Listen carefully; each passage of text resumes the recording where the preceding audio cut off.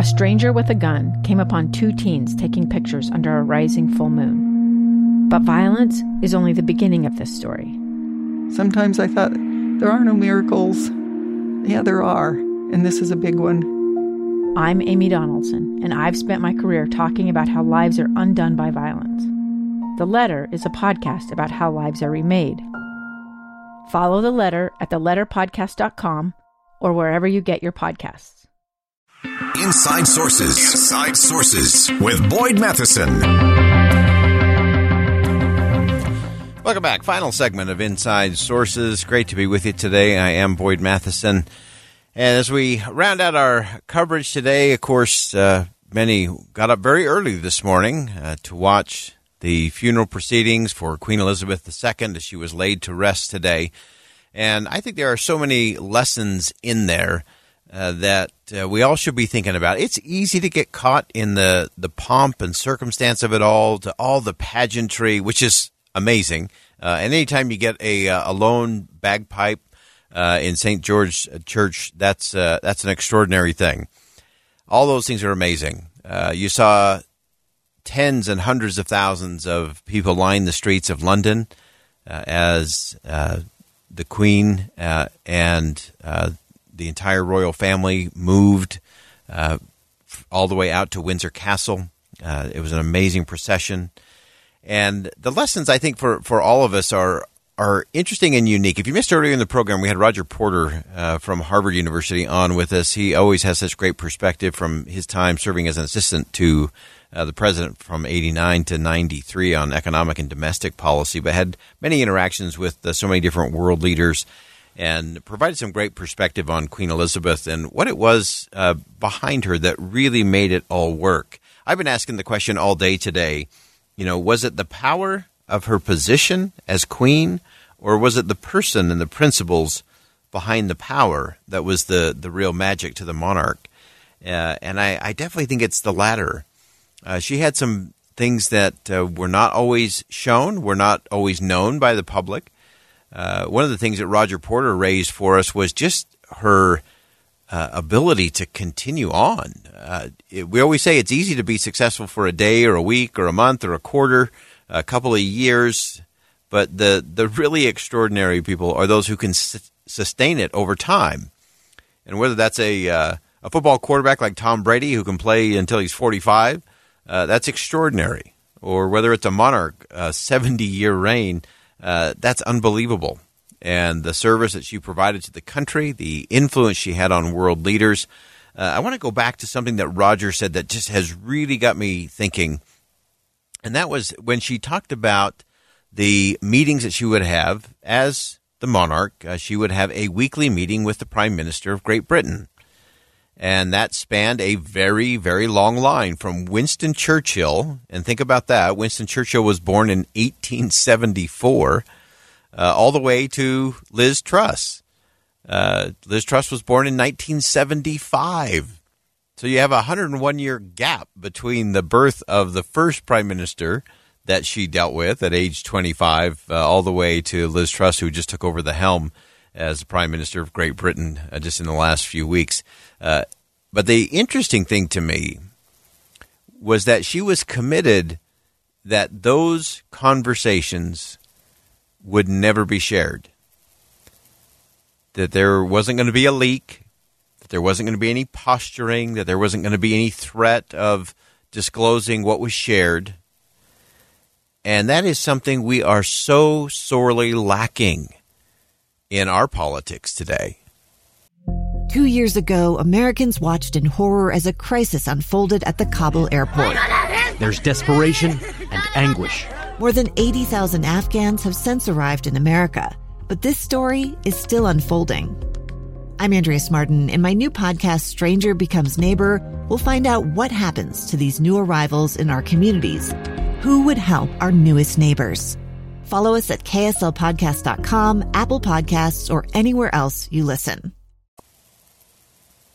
And because of that, you can't have the real conversation. We talk about wanting to have the real conversation. You can't have that if you're worried about what you're saying being on cable news or posted on Twitter a few hours later.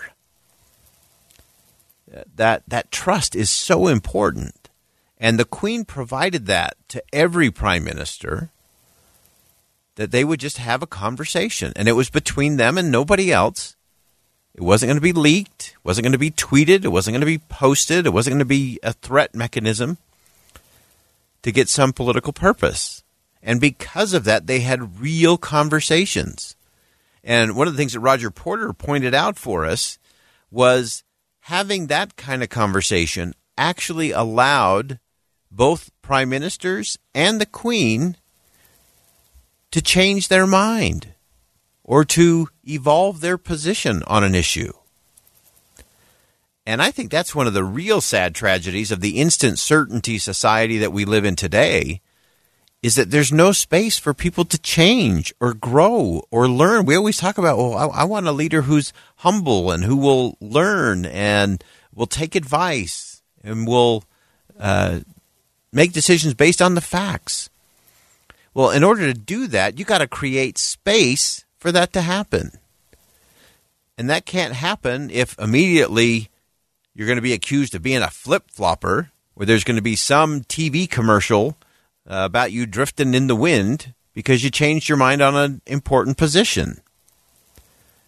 We should all pray that we have leaders like that. That's what the country needs. I don't care what the political parties need. That's what the country needs. And I think it was so powerful that for the Queen, that was an important thing, to create space so that counsel could be sought and counsel could be shared. She both gave it and she received it in those meetings with those prime ministers. I mentioned one of the real tragedies of the leak that happened earlier this year from the Supreme Court on the Dobbs case, that the most damaging part of that leak was what it did to the court. In that it just did the opposite of what Queen Elizabeth tried to do with the Prime Minister, and that is to have a space for frank, open, robust conversations and debate, and where people could actually change their minds. And that's what I'm worried about as we go into a new season for the court. I can't help but wonder if the conversations in the chamber change, and if members of the court are a little more guarded, a little less open, a little less curious about what someone else thinks for fear that something's going to be leaked to the press. That's damaging to our constitutional republic. It's something we all should learn from Queen Elizabeth, is to take confidence seriously. If someone comes to you with an issue, don't go whispering it to the next person. Don't talk about it at the water cooler. Don't make some assumption and post something on your social media feed. Trust matters.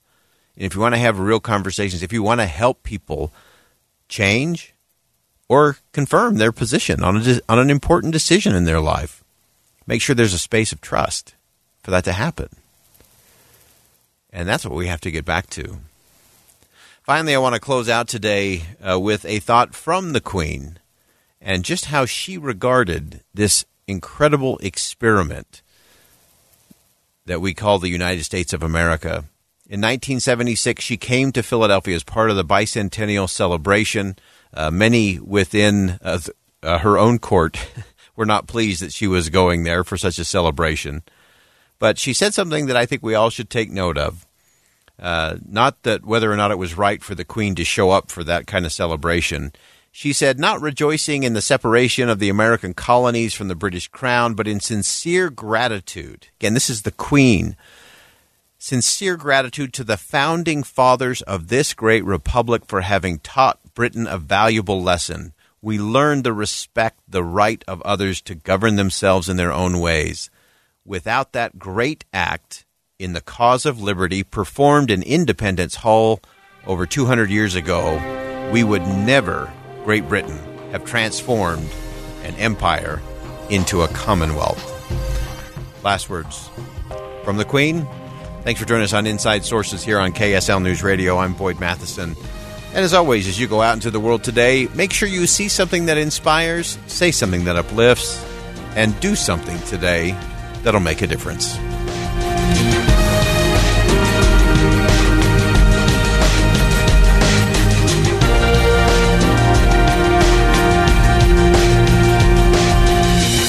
KSL FM Midvale, KSL Salt Lake City.